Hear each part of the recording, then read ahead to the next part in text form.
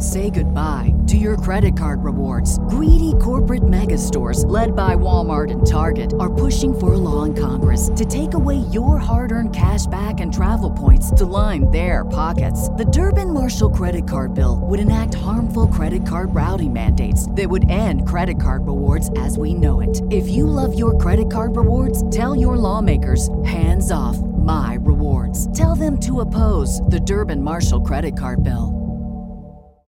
Save big on brunch for mom, all in the Kroger app. Get 16-ounce packs of flavorful Angus 90% lean ground sirloin for $4.99 each with a digital coupon. Then buy 2, get 2 free on 12 packs of delicious Coca-Cola, Pepsi, or 7-Up, all with your card. Shop these deals at your local Kroger today, or tap the screen now to download the Kroger app to save big today. Kroger, fresh for everyone. Prices and product availability subject to change. Restrictions apply. See site for details.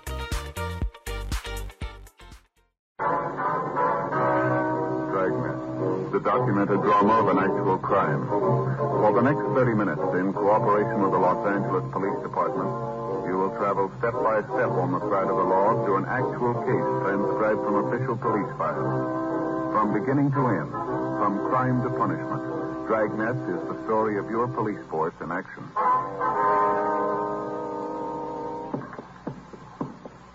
It was Thursday, April 17th. It was warm in Los Angeles. We were working the day watch out of homicide detail. My partner's Frank Smith. The boss is Thad Brown, chief of detectives. My name's Friday. It was 11:36 a.m. when we got to the Greenleaf Apartment Hotel. Apartment 406. Yes? Police officer's name? Oh, yes, come in. Thank you. This is my partner, Frank Smith. My name's Friday. How do you do? How do you do, man? I'm Lorraine Holden. I'm the one who called you. Terrible thing, just terrible. Yes, Miss Holden. Murphy, just tell us what happened if you could.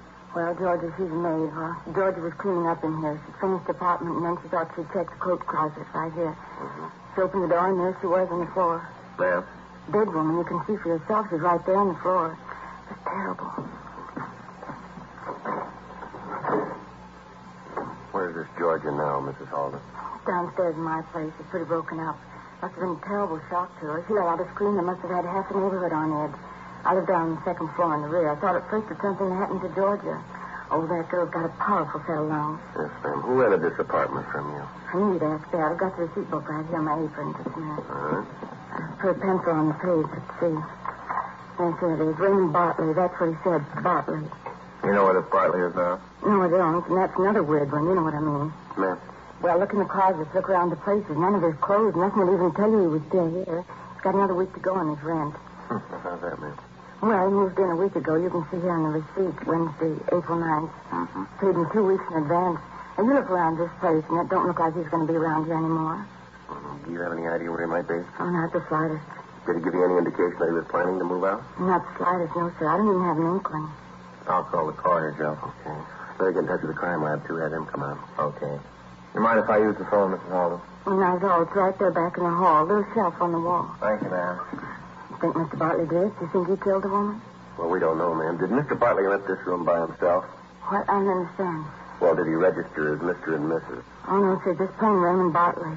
Do you have any idea who the woman might be? Oh, not the slightest. I never saw her before Georgia screamed and I ran in here. Did you touch anything at all in the room here? No. I know how policemen work. I've heard all about that don't touch anything department. No, sir, I didn't touch anything. Uh-huh. On the way, Joe. All right, fine. Miss Holden, have you ever seen the woman before? No, sir, I haven't. Never saw her before. Just took a quick glance. Terrible, just terrible what they did. Mm-hmm. What if you could give us a description of Mr. Bartley? Well, that'd be kind of hard. Like I said, I don't pay a lot of attention to the people who live here. I just collect the rent and let it go at that. Once in a while, when George is sick, I come in and clean up. Those times I talk to him a little bit, but I'm not the nosy type. You know what I mean. Could you tell us about how tall Bartley is? Well, I have to think about that, too. I guess he was about as tall as you, maybe a little one way or the other. How much would you say he weighed? Well, he's kind of a heavy-set little man. I guess he weighs about as much as my husband. That'd be 200 or so. How about his coloring? Would you know? Oh, there it goes again. I tell you, officers, I can't tell you too good. Mr. Bartley was kind of a crowd melter. I beg your pardon? A crowd melter. You put him in a crowd and he just melts away. You never pay any attention to him. You know what I mean? Yes, ma'am. As I can remember, he had kind of brown hair and blue eyes, I guess. Was there anything peculiar about him? Did he have any scars, any marks, anything at all about him that'd make you remember him, make him a little easier to... No, nothing. How about the way he talked? Could you tell where he was from? No, he was just kind of an ordinary man, nothing special. When was the last time you saw Mr. Bartley? Oh, let me see now. I think it was, yes, Monday night. He was coming in. I was just coming back from the grocery. It was about, 6:15. I said hello, and then he said the same hello, and then he went on upstairs, and I went to my apartment. That was the last time. Did Mr. Bartley have any close friends in the building, you know of? No, not that I can think of. Well, did he ever say where he worked or what he did for a living? No, not that I remember. Well, how about references? Did he have any? No, I didn't ask for any. You know if he drove a car? It seems so stupid. Seems like I know the answers to any of your questions. I don't know about if he drove a car or not. We don't have any garages in the building. He might have, and I wouldn't know it. I just didn't pay any attention. You know what I mean. Well, did he get any mail while he was here? Would you know that? No, sir, nothing. All right. We'd like to talk to Georgia if we could.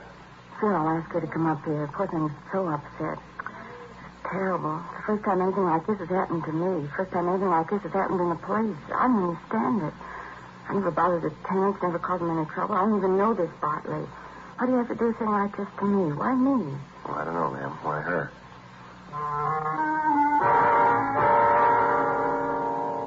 The crime lab crew got there and went over the apartment. Photographs were taken of the room and of the position of the body. In going over the room, the crime lab came up with a probable murder weapon, a cast-iron poker standing in the fireplace rack.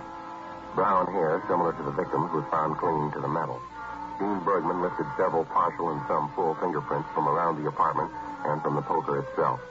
He compared them with fingerprints of the maid and eliminated her as a suspect. He rolled the prints of the dead woman. Hers were eliminated from those found in the apartment. We talked to the maid and got the same story that we'd been given by Mrs. Halden. She was unable to add any information to what we already had. We talked to the neighbors in the building. None of them had had any dealings with the missing Ray Bartley. The woman in the apartment next to his told us that on the previous night at about 10:45, she had heard a woman's voice and a loud argument coming from the murder apartment, but she said she hadn't paid any attention to it. 2:42 p.m. Frank and I checked back into the office. I'll call Bergman, see if he was able to identify the woman or make the other prints. Yeah, right. I hope he's done some good. Yeah.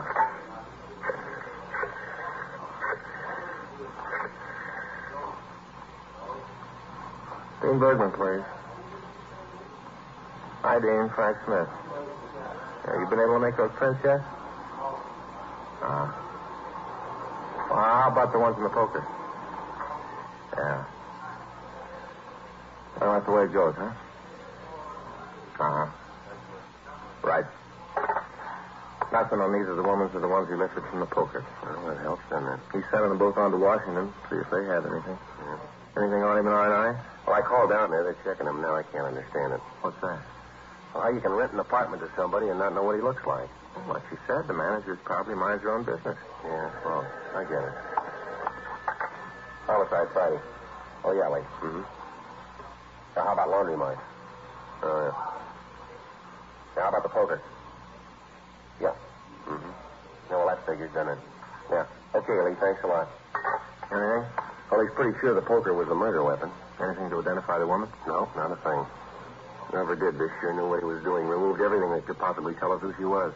That puts us in a good position. Yeah. An unidentified body and an unknown killer.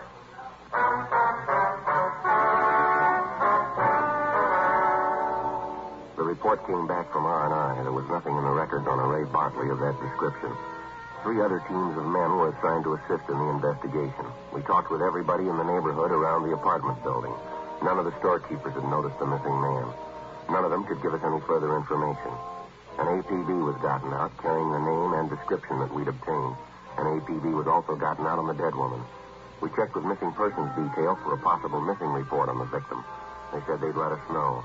The newspapers gave us their help, and in the following editions, they carried pictures of the woman and requested that anyone knowing her identity should contact the police department immediately.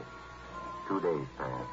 During this time, several people came in and said that they were sure that they knew the dead woman, but they were unable to identify her. Other leads were checked out, but led us nowhere. The manager and the maid came in and went through the mug books. No result. Monday, April 21st, 9:27 a.m. Ready? Yeah. Oh, hi, John. Hi, Frank. Hi, Johnny. You guys getting anywhere in this closet murder? No, not a thing. Well, I got a hunch. Maybe it won't go anywhere, but I thought you guys might want to check it out. What's that? We got a missing report from San Francisco a couple of weeks ago. Man up there said that his wife had come down here to see her sister. Said she never showed up. Yeah. We went out and talked to the sister. Time she wasn't too cooperative. You know, like she knew where her sister was all the time. I checked this description in the APB. Seems to me to match the description we got from both the husband and the sister. Oh. Like I said, it's just a hunch, but I thought you might talk to this woman. Might be able to come up with something. What's her name? Let's see. Allard, Mara Allard. Lives out in Hollywood Boulevard. You talk to her. See if you don't come up with the same thing we did. Yeah, what's that? She doesn't care if her sister's dead or alive. Frank and I drove out to see Mrs. Myra Allard. She told us that her sister had written and said that she'd be down for a visit. On the day that she was supposed to arrive, the sister had phoned and told Mrs. Allard that she wouldn't be out that day, but that she'd met some friends on the train, that they were all going out on a sightseeing tour of the city. In talking to her, we got the same impression that she'd given John St. John of missing persons detail. We asked her if she'd go with us to see if the dead woman might be her sister. At first, she appeared reluctant, but when we gave her a full description of the body, she agreed to accompany us. She looked at the dead woman and burst into tears. Half an hour later, after she recovered from the shock, we talked to her in the interrogation room at the city hall. Alice, no doubt about it. It's just terrible. My own sister's dead. Now, if you try to take it easy. Would you like another glass of water, Miss Allard? No, thank you. I just finding her dead. I guess I always knew that Alice would end up like this. I never wanted it this way, but I always knew it in my heart. How's that, man? To understand that, you'd have to know Alice. She's a beautiful girl, wonderful person. Mm-hmm. So you said that you heard from Alice when she got here in L.A., is that right? That's right. She called right after she got off the train. What'd she say to you then? Well, as I told you, she said she'd met some friends on the train and they were going out to see the town. Did she say who these friends were? No, just said that they were going to pick up Ray and then go out in the town. Ray? Yes, Ray Fletcher. I tried to call him when Alice didn't show up, but there wasn't any answer to the department. Where does he live, ma'am? Out in Hollywood. I think it's on the film or someplace. I have his address. Who is Miss Fletcher? Well, that's something I'm not very proud of. Well, where is that, ma'am? He's a friend of my husband. Well, not really a friend in the real sense of the word, sort of an acquaintance. Well, why do you say that you're not very proud of it? I feel it's all my fault. Well, I still don't think I understand, ma'am. The divorce. Alice and Tom were on the verge of separating. Tom said that he'd come to just about the end of the line. Alice told me they used to have terrible fights. Anyway, she was down here one time. You see, I think it was about 3 months ago. She was terribly depressed. Said that she and Tom had been fighting for several weeks. A couple of times he'd hit her. Can't understand it. I really can't. I told Alice I didn't believe it. She showed me the bruises all across her back and shoulders.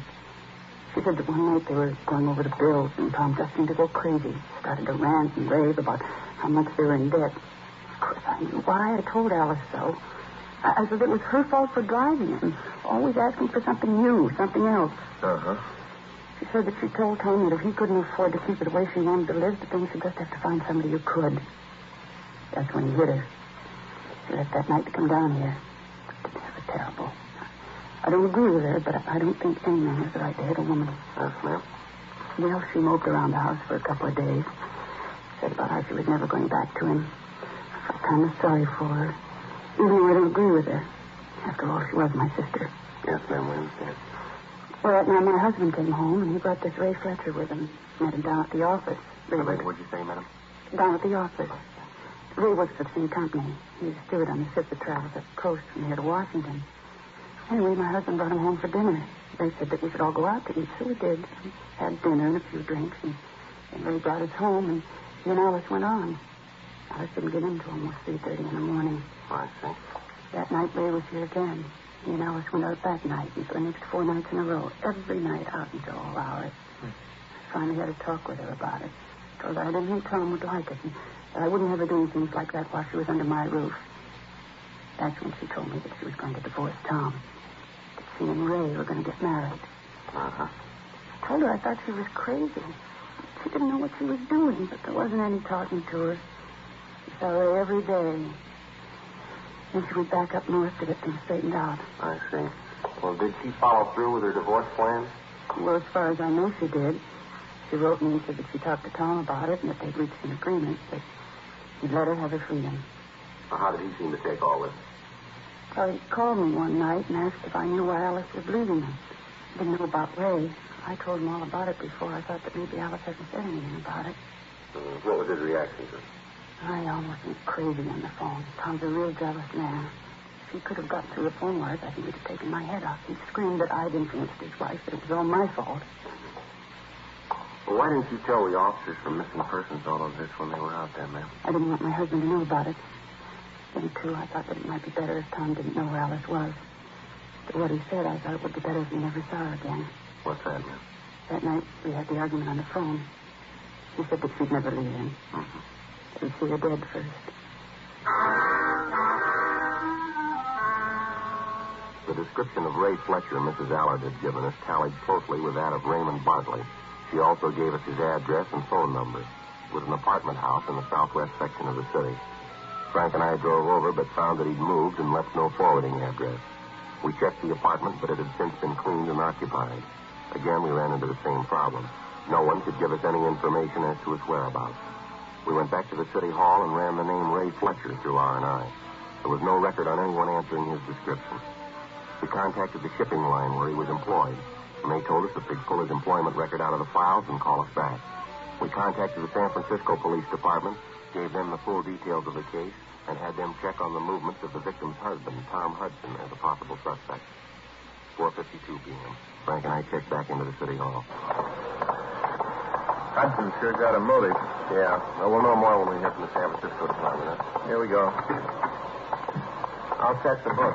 Right. Anything?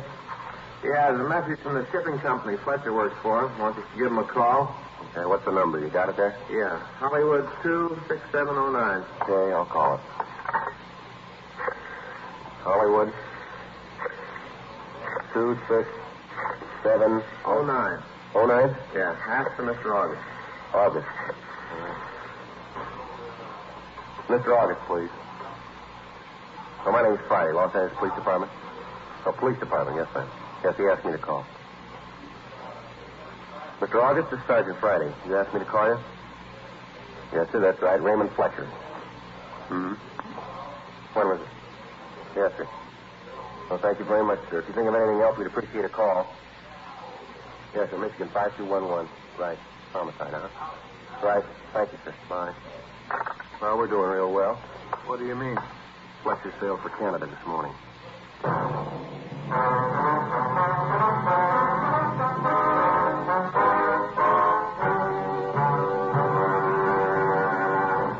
Contacted the San Pedro office of the shipping company and made sure that Fletcher was on board the ship when it had sailed. The management of the shipping line told us that it would take about 24 hours before the tanker would make its first stop at San Francisco. We got in touch with the San Francisco Police Department and talked to Inspector Charles Sutton. He told us that they'd place a stakeout where the ship was due to dock and that they would await our arrival. At the same time, Sutton told us that they had conducted an investigation of the dead woman's husband, Tom Hudson, and that as far as they could find out, he didn't have the opportunity to kill his wife. They said that the records at the steel mill where he worked showed that he'd been on the job every day for the past month and a half. Questioning of his neighbors showed that he'd spent his time off working around the house and was seen each evening. Inspector Sutton stated that when Tom Hudson was told of his wife's death, he broke down and said that although there had been some talk of divorce, none of it had really been serious. And that this trip that his wife had taken to Los Angeles was to straighten things out with Fletcher. Hudson flew down to Los Angeles and gave a positive identification of the body. We got in touch with the captain of the ship that Fletcher was on and filled him in on what had happened. He told us that he'd placed the man under arrest and hold him in the ship's brig for us when they docked at San Francisco. Tuesday morning, 7:30 a.m., Frank and I checked out and flew up to San Francisco. We met with Inspector Sutton and Inspector Jules Zimmerman.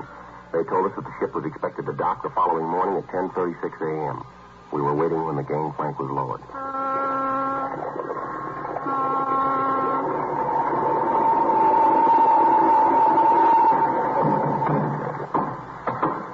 You're the officer? Yes, sir. I'm Inspector Sutton, San Francisco Police Department. Here are my credentials. These are Detectives Joe Friday and Frank Smith. They're from Los Angeles. Oh, yeah, you're the ones I talked to. I'm Captain Jackson. Oh, yeah, Captain, know you. Down the bridge. He's been there since I got your message. I wonder if we could see him. Yeah, sure. We can go down this way. All right, fine. You sure Fletcher's the man you want? Well, we're not sure, sir. It looks that way. Hard to believe. Why is that, sir? Well, Fletcher's been with us for several years. Good man, hard worker. I know he's been studying for his papers. He wanted to be an engineer. Oh. I used to go by his room late at night on my way to the bridge. He'd be there, reading and working on the papers. Sure is hard to believe. Here, we go through here. Okay. Yes, sir. Of course, I knew something had to be wrong. Sir? Well, once in a while, he used to get together with Fletcher on shore. We'd talk about what he was studying. I'd try to help him with his seamanship. This trip I called him. I'd met an engineer that I thought Fletcher would like to talk to. I'd known the guy for years, just back from the Orient. Anyway, I called Fletcher. They told me he'd moved out, hadn't left any forwarding address. Uh-huh. I didn't hear from him at all. Then he called me and wanted to know if he could stay at my place for a few days. Said he had some trouble at the new place he was living. Landlady giving him a bad time. Uh-huh.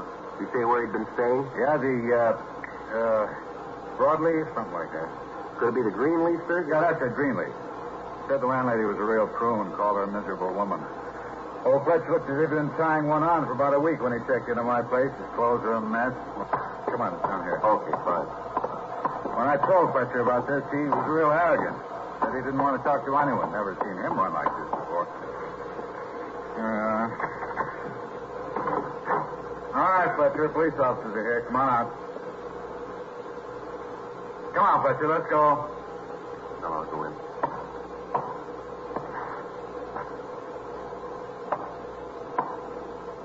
How about it, Joe? Room's empty.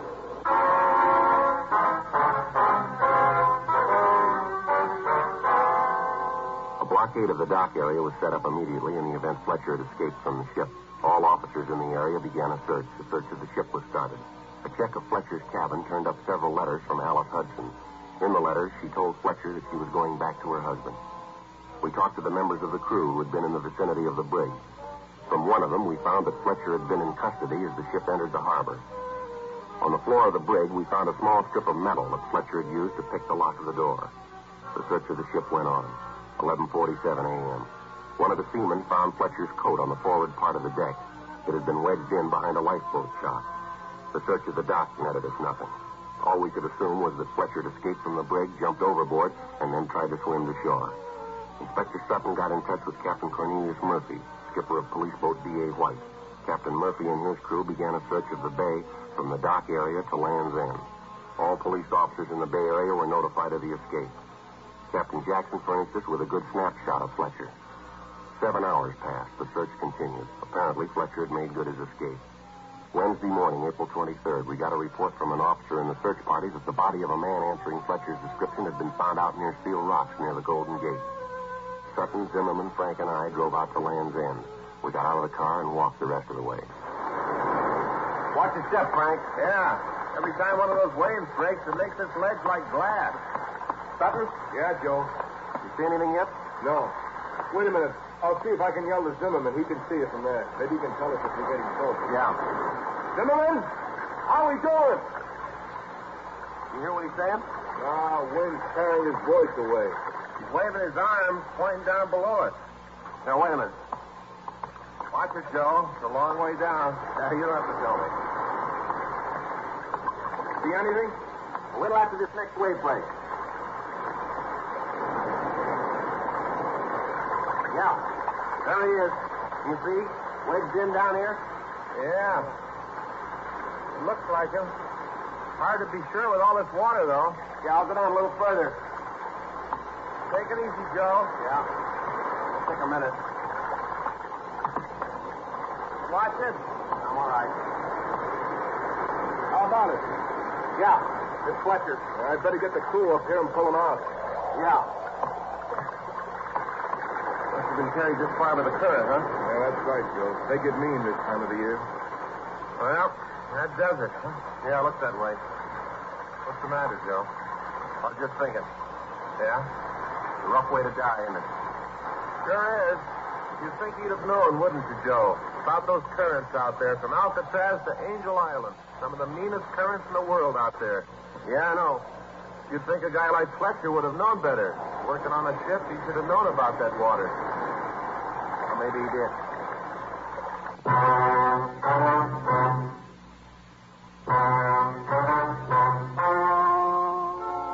The story you have just heard was true. The names were changed to protect the innocent. On April 23rd, an examination was held in the office of the coroner of the city and county of San Francisco. In a moment, the results of that examination.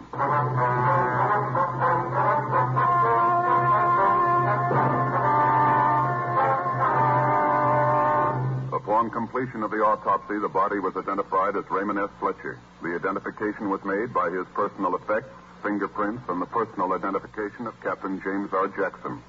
Further investigation showed that the suspect had rented the apartment where the body was found and that he was guilty of the murder of Alice Hudson. His fingerprints were checked and found to be the same as those on the murder weapon.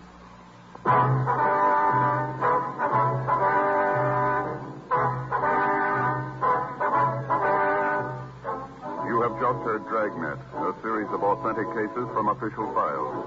Technical advice comes from the Office of Chief of Police W.H. Parker, Los Angeles Police Department. Technical advisors, Captain Jack Donahoe, Sergeant Marty Wynn, Sergeant Vance Frazier. Heard tonight were Ben Alexander, June Whitley, Peter Leeds. Script by John Robinson. Music by Walter Schumann.